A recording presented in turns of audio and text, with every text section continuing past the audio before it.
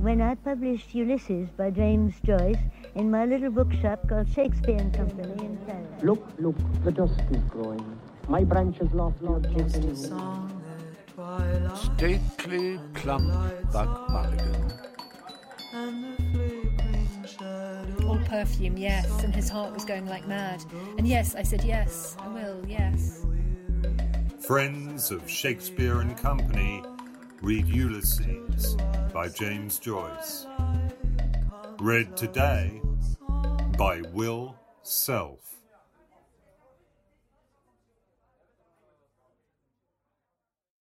Stately plump Buck Mulligan came up from the stairhead, bearing a bowl of lather on which a mirror and a razor lay crossed.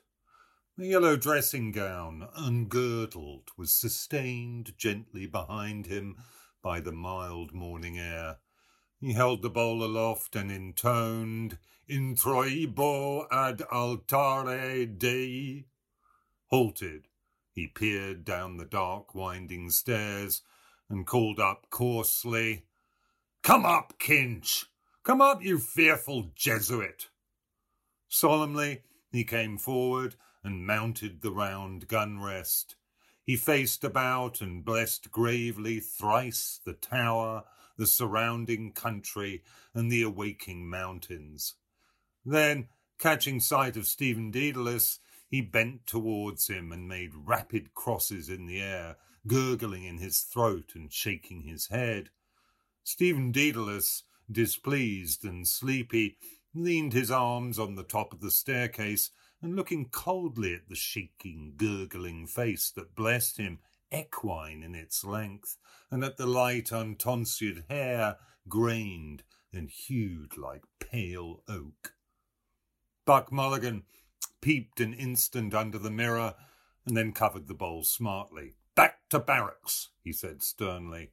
He added in a preacher's tone, For this, O dearly beloved, is the genuine Christine, body and soul and blood and ouns.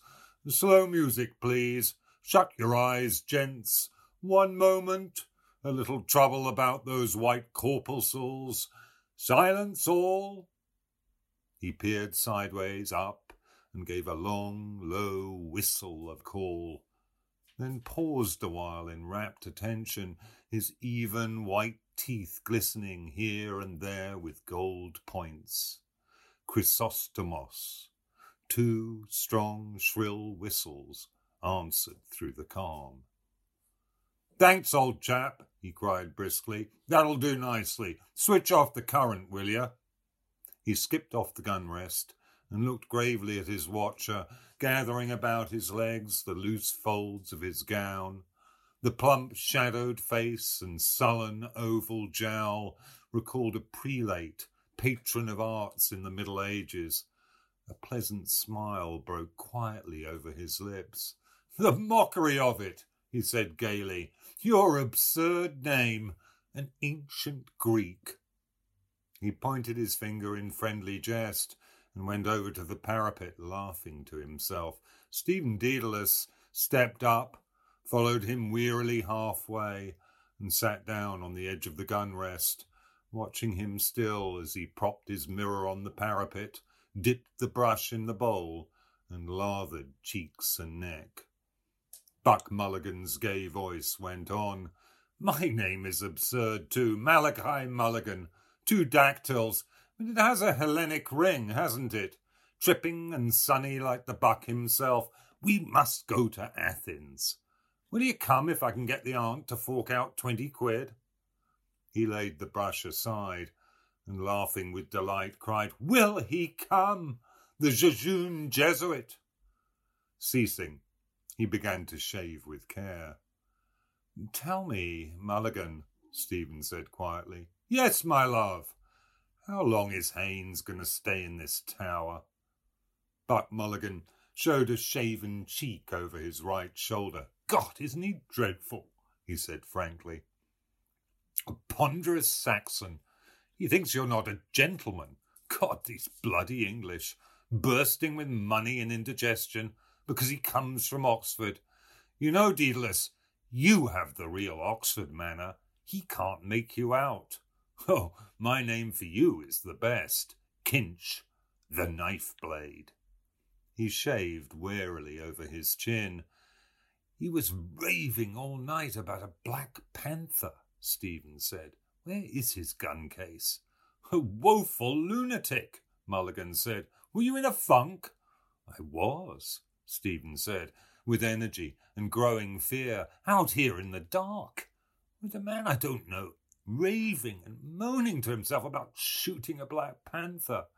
You saved men from drowning. I'm not a hero, however. If he stays on here, I'm off. Buck Mulligan frowned at the lather on his razor blade. He hopped down from his perch and began to search his trouser pockets hastily. Scutter, he cried thickly. He came over to the gun rest and, thrusting a hand into Stephen's upper pocket, said, Let us alone of your nose rag to wipe my razor. Stephen suffered him to pull out and hold up on show by its corner a dirty, crumpled handkerchief. Buck Mulligan wiped the razor blade neatly. Then, gazing over the handkerchief, he said, The Bard's nose rag, a new art colour for our Irish poets. Snot green. You can almost taste it, can't you? He mounted to the parapet again and gazed out over Dublin Bay, his fair oak-pale hair stirring lightly. God, he said quietly, isn't the sea what Algy calls it? A grey, sweet mother, the snot-green sea, the scrotum-tightening sea, epi oino pa ponton, Daedalus, the Greeks. I must teach you. You must read them in the original. Thalata, Thalata, she is our great sweet mother. Come and look. Stephen stood up and went over to the parapet. Leaning on it, he looked down on the water and on the mail boat clearing the harbour mouth of Kingstown. Our mighty mother, Buck Mulligan said.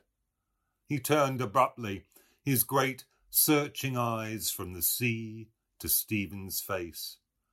The aunt thinks you killed your mother, he said. That's why she won't let me have anything to do with you. Someone killed her, Stephen said gloomily. You could have knelt down. Damn it, Kinch. When your dying mother asked you, Buck Mulligan said. I'm Hyperborean as much as you, but to think of your mother begging you with her last breath to kneel down and pray for her, and you refused. There's something sinister in you. He broke off and lathered again lightly his farther cheek. A tolerant smile curled his lips. But a lovely mummer, he murmured to himself. Kinch, the loveliest mummer of them all. He shaved evenly and with care, in silence, seriously. Stephen, an elbow rested on the jagged granite, leaned his palm against his brow and gazed at the fraying edge of his shiny black coat sleeve. Pain, that was not yet the pain of love, fretted his heart. Silently, in a dream, she had come to him after her death, her wasted body within its loose brown grave clothes, giving off an odour of wax and rosewood, her breath that had bent upon him, mute, reproachful, faint odour of wetted ashes. Across the threadbare cuff edge, he saw the sea hailed as a great sweet mother by the well-fed voice beside him. The ring of bay and skyline held a dull green mass of liquid. A bowl of white china had stood beside her deathbed, holding the green sluggish bile which she had torn up from her rotting liver by fits of loud, groaning vomiting. Buck Mulligan wiped again his razor blade. Ah, poor dog's body, he said in a kind voice. I must give you a shirt and a few nose rags. How are the second-hand breeks? Oh, they fit well enough, Stephen answered. Buck Mulligan attacked the hollow beneath his underlip. The mockery of it, he said contentedly. Second leg they should be. God knows what poxy bows he left them off. I have a lovely pair with a hair striped grey. You'll look spiffing in them. I'm not joking, Kinch. You look damn well when you're dressed. Thanks, Stephen said. I can't wear them if they're grey.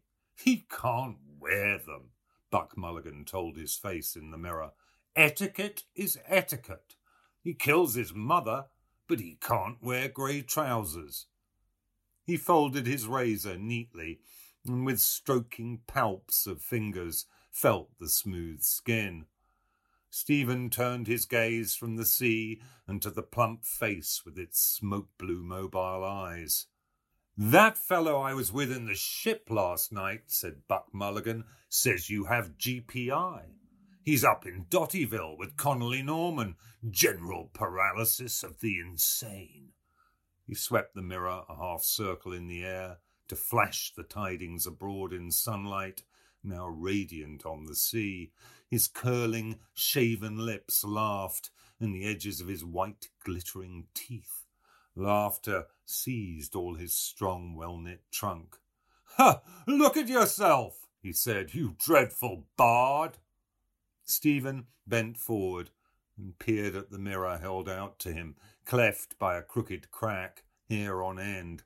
As he and others see me, who chose this face for me, this dog's body to rid of vermin? It asks me too. I pinched it out of the skivvy's room, Buck Mulligan said. It does her all right. The aunt always keeps plain-looking servants for Malachi. Lead him not into temptation. And her name is Ursula. Laughing again, he brought the mirror away from Stephen's peering eyes. The rage of Caliban at not seeing his face in a mirror, he said. If Wilde were only alive to see you. Drawing back and pointing, Stephen said with bitterness, it is a symbol of Irish art, the cracked looking-glass of a servant. Buck Mulligan suddenly linked his arm in Stephen's and walked with him round the tower, his razor and mirror clacking in the pocket where he had thrust them. It's not fair to tease you like that, Kinch, is it? He said kindly. God knows you have more spirit than any of them. Parried again, he fears the lancet of my art as I fear that of his, the cold steel pen. Cracked looking-glass of a servant. Tell that to the Oxy chap downstairs and touch him for a guinea. He's stinking with money and thinks you're not a gentleman. His old fellow made his tin by selling jalap to Zulus or some bloody swindle or other. God, Kinch, if you and I could only work together, we might do something for the island. Hellenize it. Cranley's arm. His arm. And to think of your having to beg from these swine. I'm the only one that knows what you are. Why don't you trust me more? What have you up your nose against me? Is it Haynes? If he makes any noise here, I'll bring down Seymour, and they'll give him a ragging, worse than they gave Clive Kempthorpe. Young shouts of moneyed voices in Clive Kempthorpe's rooms, pale faces. They hold their ribs with laughter, one clasping the other. Oh, I shall expire. Break the news to her gently, Aubrey. I shall die. With slit ribbons of his shirt whipping the air, he hops and hobbles round the table with trousers down at heels, chased by aids of Maudlin, with the tailor's shears, a scared calf's face gilded with marmalade. I don't want to be debagged. Don't you play the giddy ox with me. Shouts from the open window, startling evening in the quadrangle, a deaf gardener, aproned, masked with Matthew Arnold's face, pushes his mower on the sombre lawn, watching narrowly the dancing motes of grass halms. To ourselves, new paganism, Omphalos. Let him stay, Stephen said. There's nothing wrong with him, except at night. Then what is it? Buck Mulligan asked impatiently. Cough it up. I'm quite frank with you. What have you against me now? They halted, looking towards the blunt cape of Bray Head that lay on the water like the snout of a sleeping whale. Stephen freed his arm quietly. "Do you wish me to tell you?" he asked. "Yes. What is it?" Buck Mulligan answered. "I don't remember anything." He looked in Stephen's face as he spoke. A light wind passed his brow, fanning softly his fair, uncombed hair and stirring silver points of anxiety in his eyes. Stephen, depressed by his own voice, said, "Do you remember the first day I went to your house after my mother's death?" Buck Mulligan frowned quickly and said, "What? Where? I can't remember anything. I remember only ideas and sensations. Why? What happened in the name of God?" "You were making tea," Stephen said, "and I went across the landing to get more hot water. Your mother and some visitor came out of the drawing room. She asked you who was in your room." "Yes," Buck Mulligan said. "What did I say? I forget." "You said," Stephen answered, "Oh, it's only Daedalus, whose mother is beastly dead." A flush, which made him seem younger and more engaging, rose to Buck Mulligan's cheek. "Did I say that?" he asked. "Well, what harm is that?" He shook his constraint from him nervously. "And what is death?" he asked. "Your mother's or yours or my own? You saw only your mother die. I see them pop off every day in the Mater and Richmond and cut up into tripes in the dissecting room. It's a beastly thing, and nothing else. It simply doesn't matter. You wouldn't kneel down to pray for your mother on her deathbed when she asked you. Why? Because you have the cursed Jesuit strain in you. Only it's injected the wrong way. To me it's all mockery and beastly. Her cerebral lobes are not functioning. She calls the doctor Sir Peter Teasel and picks buttercups off the quilt. Humour her till it's over. You crossed her last wish in death, and yet you sulk with me because I don't whinge like some hired mute from Lalouette's. Absurd! I suppose I did say it. I didn't mean to offend the memory of your mother." He had spoken himself into boldness. Stephen, shielding the gaping wounds which the words had left in his heart, said very coldly, "I am not thinking of the offence to my mother."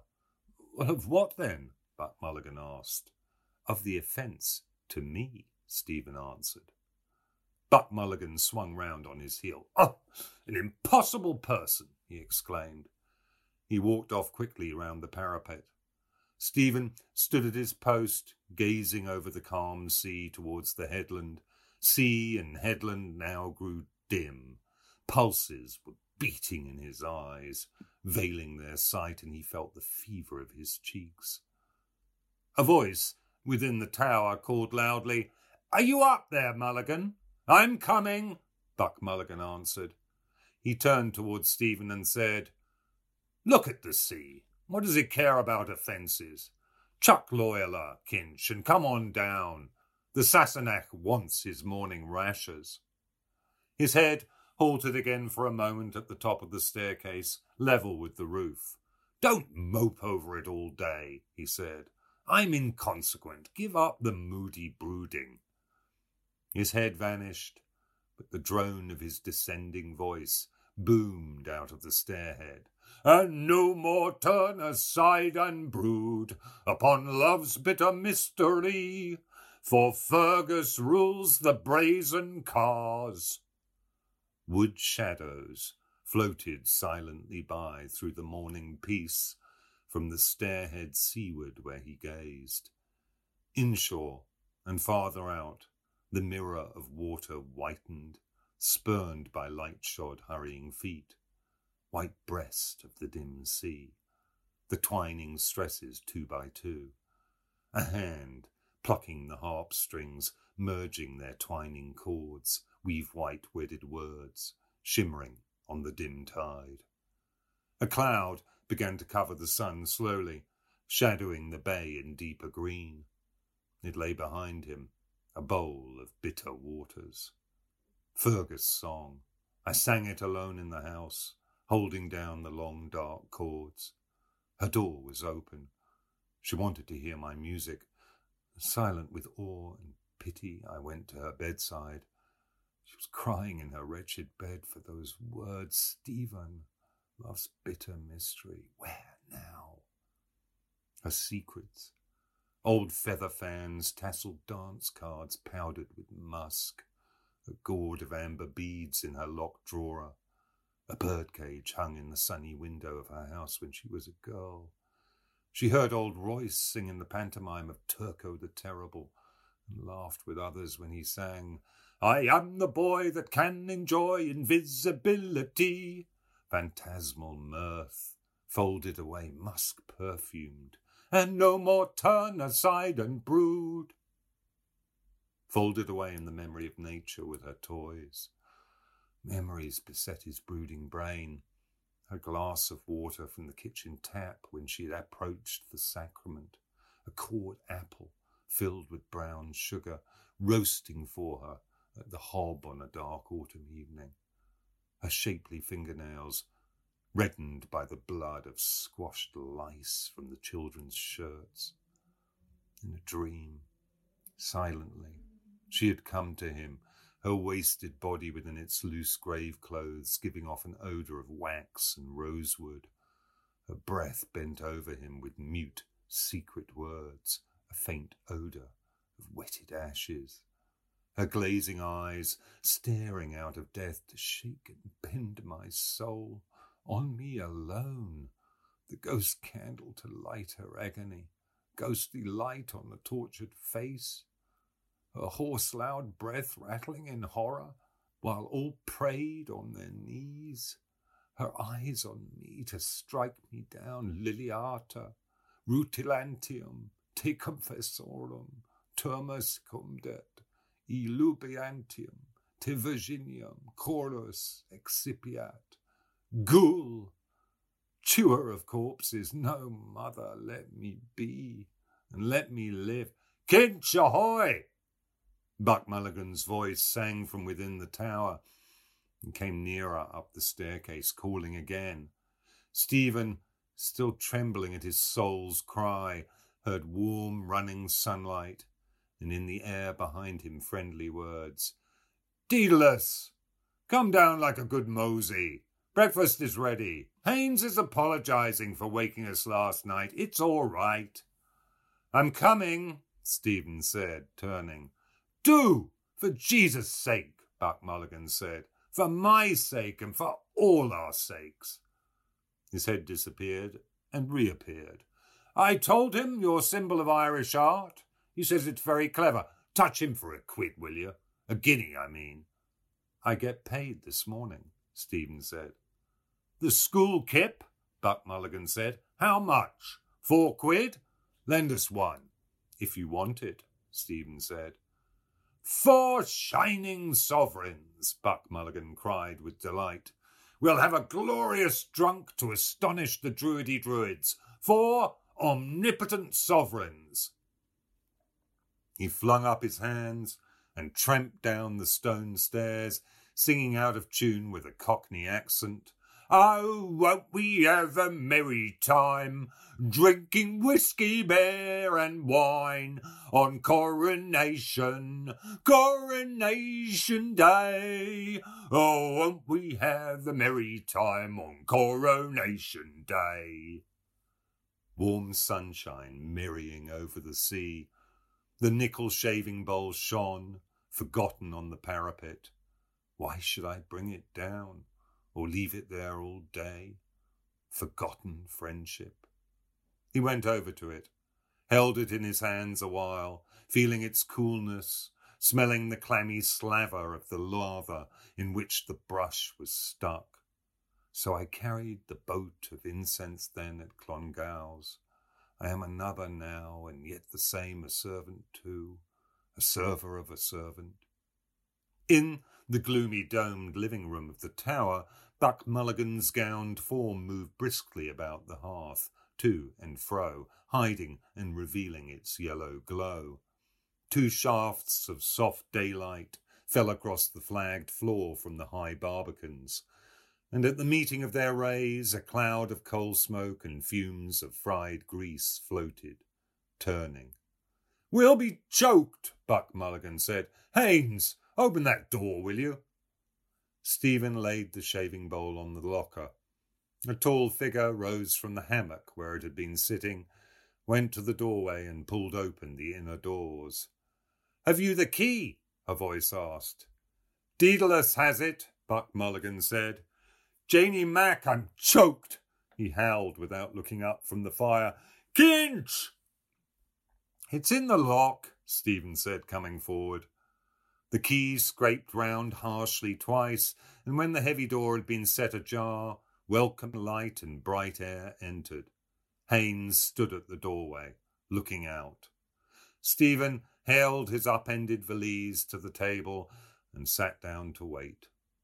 Buck Mulligan tossed the fry onto the dish beside him. Then he carried the dish and a large teapot over to the table, set them down heavily, and sighed with relief. "I'm melting," he said, as the candle remarked, when... But hush. Not a word more on that subject. "Kinch, wake up. Bread, butter, honey. Haynes, come in. The grub is ready. Bless us, O Lord.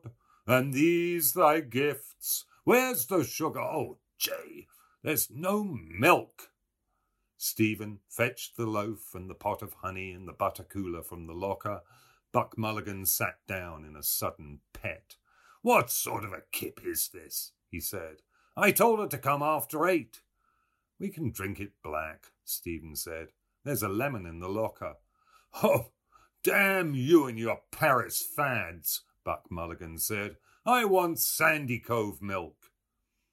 Haynes came in from the doorway and said quietly, "That woman is coming up with the milk." "The blessings of God on you," Buck Mulligan cried, jumping up from his chair. "Sit down. Pour out the tea there. The sugar is in the bag. Here, I can't go fumbling at the damned eggs." He hacked through the fry on the dish and slapped it out on 3 plates, saying, "In nomine Patris et Filii et Spiritus Sancti." Haynes sat down to pour out the tea.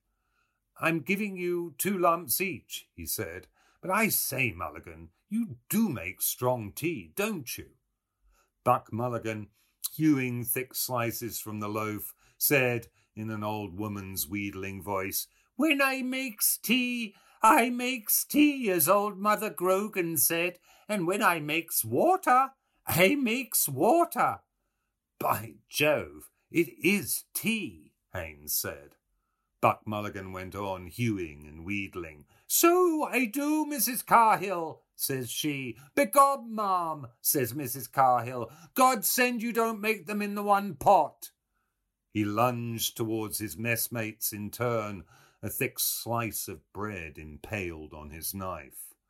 "That's folk," he said very earnestly. "For your book, Haynes. 5 lines of text and 10 pages of notes about the folk and the fish gods of Dundrum, printed by the Weird Sisters in the year of the big wind."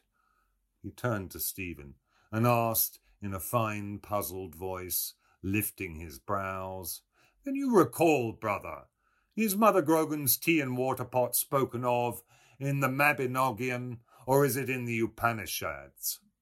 "I doubt it," said Stephen gravely. "Do you now?" Buck Mulligan said in the same tone. "Your reasons, pray." "I fancy," Stephen said as he ate, "it did not exist in or out of the Mabinogion. Mother Grogan was, one imagines, a kinswoman of Mary Ann." Buck Mulligan's face smiled with delight. "Charming," he said in a finical, sweet voice, showing his white teeth and blinking his eyes pleasantly. "Do you think she was? Quite charming." Then suddenly, overclouding all his features, he growled in a hoarsened, rasping voice as he hewed again vigorously at the loaf, "For old Mary Ann, she doesn't care a damn, but hicing up her petticoats." He crammed his mouth with fry and munched and droned. The doorway was darkened by an entering form. "The milk, sir." "Come in, ma'am," Mulligan said. "Kinch, get the jug." An old woman came forward and stood by Stephen's elbow.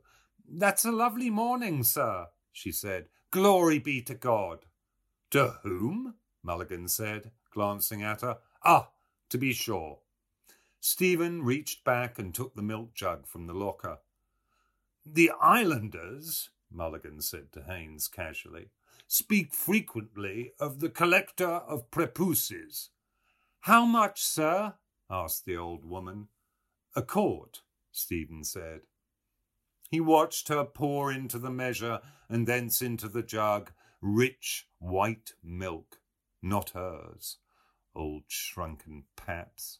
She poured again, a measureful and a tilly. Old and secret, she had entered from a morning world, maybe a messenger. She praised the goodness of the milk, pouring it out.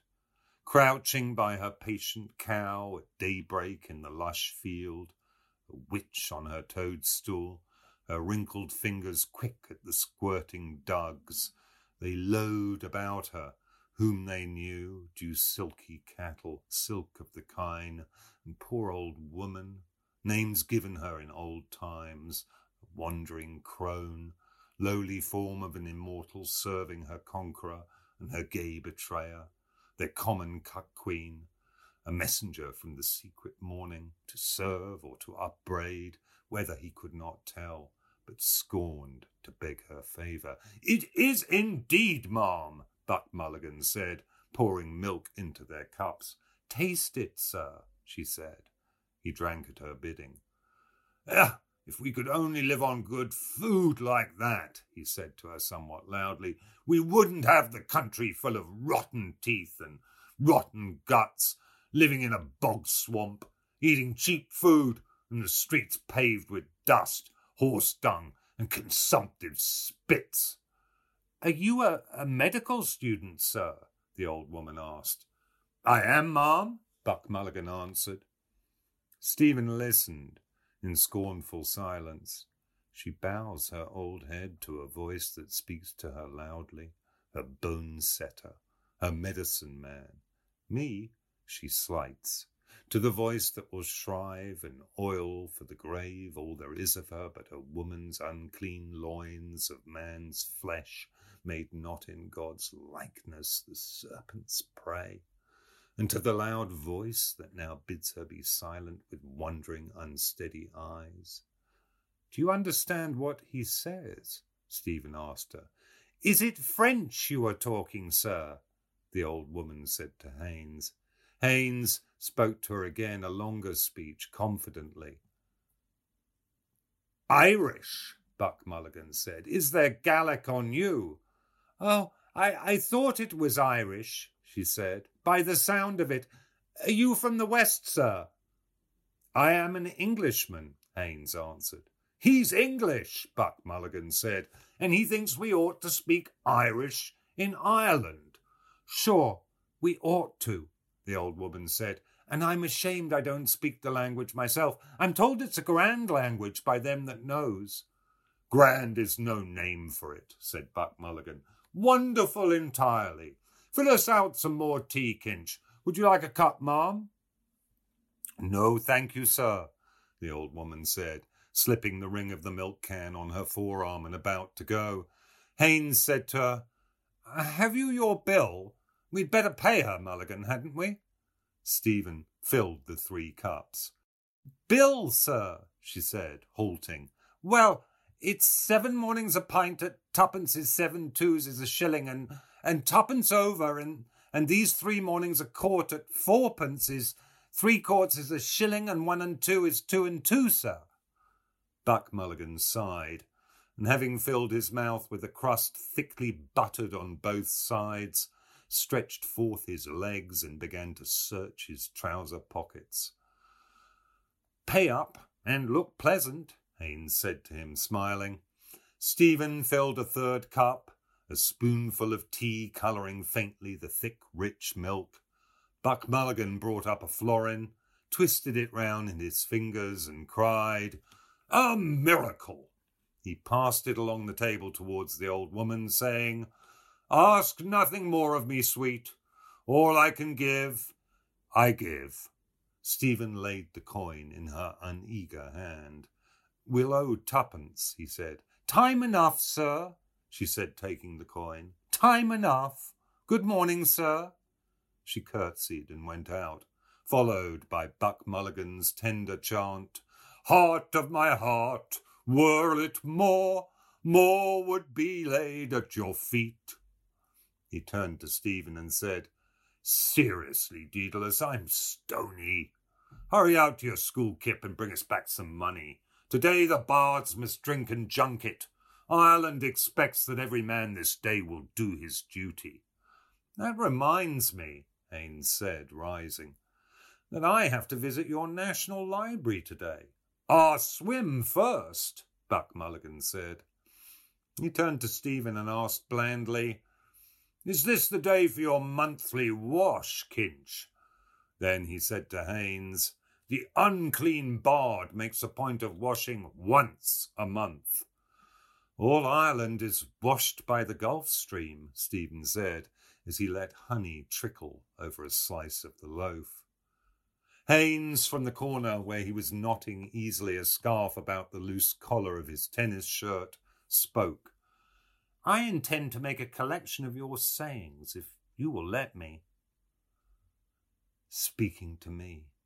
They wash and tub and scrub, Agenbite of inwit, conscience. Yet here's a spot.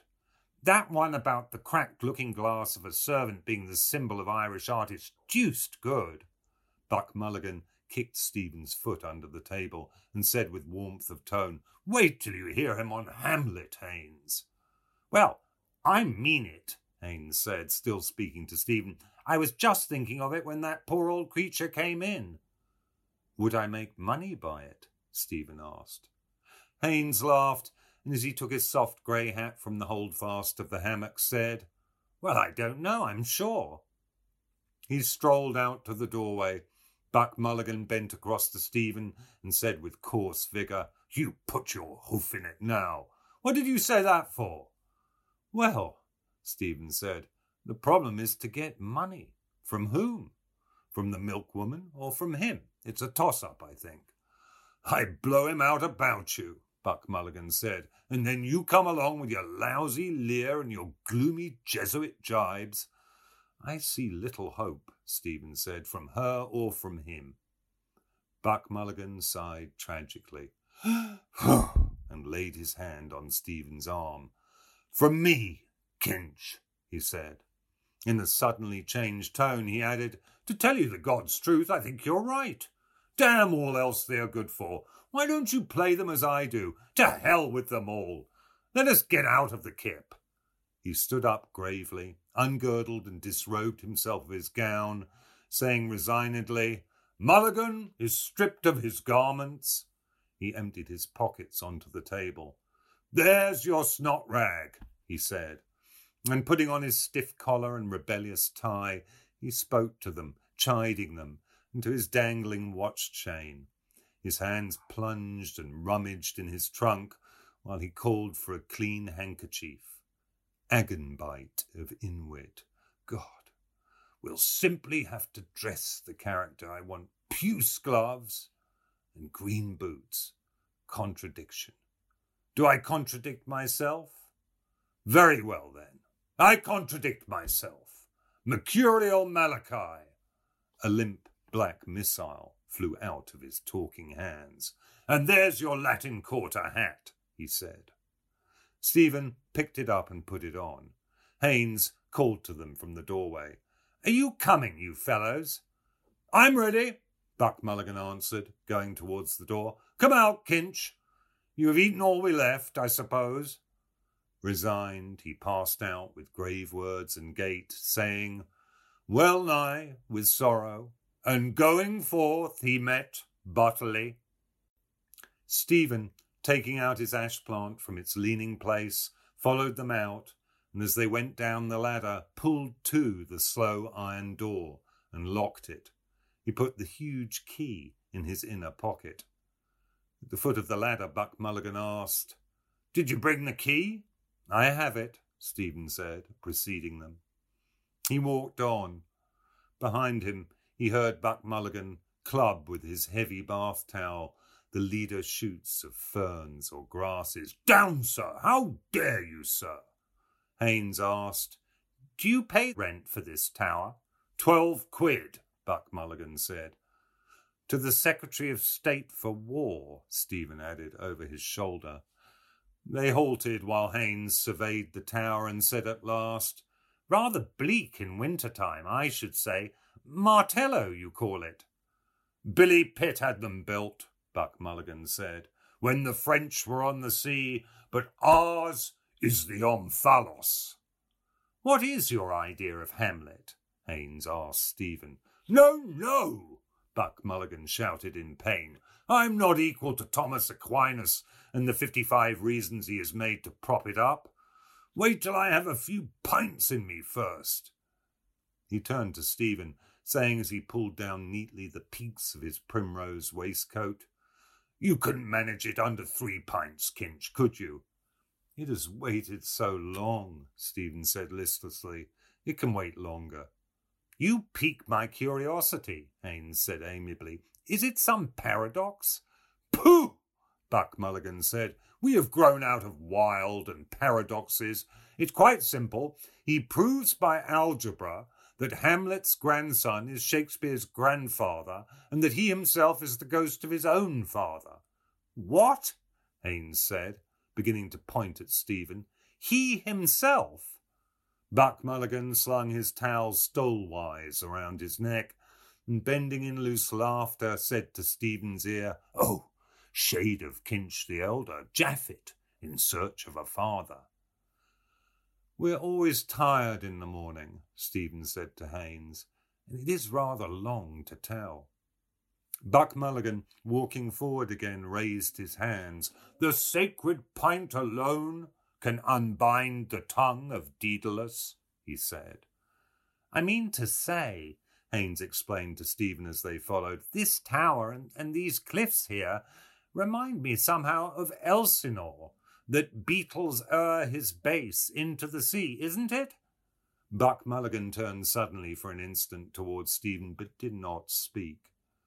In the bright, silent instant, Stephen saw his own image in cheap, dusty mourning, between their gay attires. It's a wonderful tale, Haines said, bringing them to halt again. Eyes, pale as the sea the wind had freshened, paler, firm and prudent. The sea's ruler. He gazed southward over the bay, empty, save for the smoke plume of the mailboat, vague on the bright skyline, and a sail tacking by the Muglins. I read a theological interpretation of it somewhere, he said, bemused. The father and the son idea, the son striving to be atoned with the father. Buck Mulligan at once put on a blithe, broadly smiling face. He looked at them, his well-shaped mouth open happily, his eyes, from which he had suddenly withdrawn all shrewd sense, blinking with mad gaiety. He moved a doll's head to and fro, the brims of his Panama hat quivering, and began to chant in a quiet, happy, foolish voice. I'm the queerest young fellow that ever you heard. My mother's a Jew, my father's a bird. With Joseph the joiner I cannot agree. So here's to disciples and Calvary.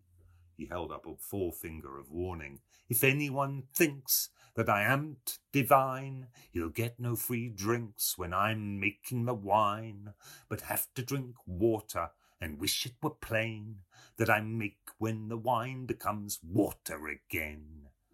He tugged swiftly at Stephen's ash plant in farewell, and running forward to a brow of the cliff, fluttered his hands at his sides like fins or wings of one about to rise in the air, and chanted, Goodbye now, goodbye, write down all I said, and tell Tom, Dick, and Harry I rose from the dead. What's bred in the bone cannot flail me to fly, and Olivet's breezy, goodbye now, goodbye.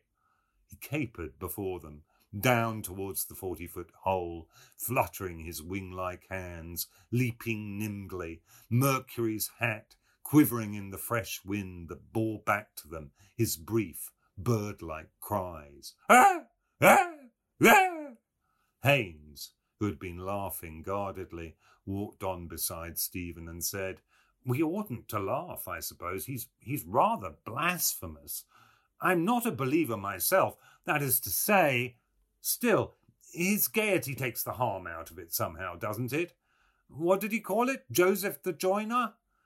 "The Ballad of Joking Jesus," Stephen answered. "Oh," Haynes said, "you have heard it before." 3 times a day, after meals, Stephen said dryly. "You're not a believer, are you?" Haynes asked. "I mean, a believer in the narrow sense of the word. Creation from nothing and miracles and a personal God." "There's only one sense of the word, it seems to me," Stephen said. Haynes stopped to take out a smooth silver case in which twinkled a green stone. He sprang it open with his thumb and offered it. "Thank you," Stephen said, taking a cigarette. Haynes helped himself and snapped the case to. He put it back in his side pocket and took from his waistcoat pocket a nickel tinderbox, sprang it open too, and having lit his cigarette, held the flaming spunk towards Stephen in the shell of his hands. "Yes, of course," he said as they went on again. "Either you believe or you don't, isn't it? Personally, I couldn't stomach that idea of a personal God. You don't stand for that, I suppose." "You behold in me," Stephen said with grim displeasure, "a horrible example of free thought." He walked on, waiting to be spoken to, trailing his ash plant by his side. Its ferule followed lightly on the path, squealing at his heels. My familiar, after me, calling, "Stephen!" A wavering line along the path. They will walk on it tonight, coming here in the dark. He wants that key. It is mine. I paid the rent. Now I eat his salt bread. Give him the key too. All. He will ask for it. That was in his eyes. "After all," Haynes began. Stephen turned and saw that the cold gaze which had measured him was not all unkind. "After all, I should think you're able to free yourself. You are your own master, it seems to me." "I am the servant of 2 masters," Stephen said, "an English and an Italian." "Italian?" Haynes said. "A crazy queen, old and jealous, kneel down before me." "And a third," Stephen said. "There is who wants me for odd jobs." "Italian?" Haynes said again. "What do you mean?" "The Imperial British State," Stephen answered, his colour rising, "and the Holy Roman Catholic and Apostolic Church." Haynes detached from his underlip some fibres of tobacco before he spoke. "I can quite understand that," he said calmly. "An Irishman must think like that, I dare say. We feel in England that we have treated you rather unfairly. It seems history is to blame." The proud, potent titles clanged over Stephen's memory, the triumph of their brazen bells. Et unem sanctam Catholicum et apostolicam ecclesiam, the slow growth and change of rite and dogma, like his own rare thoughts, a chemistry of stars, symbol of the apostles in the Mass for Pope Marcellus. The voices blended, singing alone, loud in affirmation, and behind their chant, the vigilant angel of the church militant, disarmed and menaced her heresiarchs, a horde of heresies, fleeing with might as awry, Photius and the brood of mockers, of whom Mulligan was one, and Arius, warring his life long upon the consubstantiality of the Son with the Father, and Valentine, spurning Christ's terrene body, and the subtle African heresiarch Sabellius, who held that the Father was himself his own Son. Words Mulligan had spoken a moment since in mockery to the stranger. Idle mockery. The void awaits, surely, all them that weave the wind, a menace, a disarming and a worsting from those embattled agents of the Church Michael's host, who defend her ever in the hour of conflict with their lances and their shields. Hear, hear, prolonged applause. Zut, nom de Dieu. Of course, I'm a Britisher, Haynes's voice said, and I feel as one. I don't want to see my country fall into the hands of German Jews either. That's our national problem, I'm afraid, just now. Two men stood at the verge of the cliff, watching. Businessman, boatman. She's making for Bullock Harbour. The boatman nodded towards the north of the bay with some disdain. There's 5 fathoms out there, he said. It'll be swept up that way when the tide comes in about 1. It's 9 days today. The man that was drowned. A sail, veering about the blank bay, waiting for a swollen bundle to bob up, roll over to the sun, a puffy face, salt white. Here I am. They followed the winding path down to the creek. Buck Mulligan stood on a stone in shirt sleeves, his unclipped tie rippling over his shoulder. A young man, clinging to a spur of rock near him, moved slowly, frog-wise, his green legs in the deep jelly of the water. Is the brother with you, Malachi? Down in Westmeath with the Bannons. Still there. I got a card from Bannon. Says he found a sweet young thing down there. Photo girl, he calls her. Snapshot, eh? Brief exposure. Buck Mulligan sat down to unlace his boots. An elderly man shot up near the spur of rock, a glowing red face. He scrambled up by the stones, water glistening on his pate, and on its garland of grey hair, water rilling over his chest and paunch and spilling jets out of his black, sagging loincloth. Buck Mulligan made way for him to scramble past, and glancing at Haynes and Stephen, crossed himself piously with his thumbnail at brow and lips and breastbone. Seymour's back in town, the young man said, grasping again his spur of rock. Chucked medicine and going in for the army. Ah, go to God, Buck Mulligan said. Going over next week to Stew. You know that Red Carlisle girl, Lily? Yes. Spooning with him last night on the pier. The father is rotto with money. Is she up the pole? Better ask Seymour that. Seymour, a bleeding officer, Buck Mulligan said. He nodded to himself as he drew off his trousers and stood up, saying tritely, Red-headed women buck like goats. He broke off in alarm, feeling his side under his flapping shirt. My 12th rib, it's gone, he cried. I'm the Übermensch, Toothless Kinch and I, the Superman. He struggled out of his shirt and flung it behind him to where his clothes lay. Are you going in here, Malachi? Yes, make room in the bed. The young man shoved himself backward through the water and reached the middle of the creek in 2 long, clean strokes. Haynes sat down on a stone, smoking. You not coming in? Buck Mulligan asked.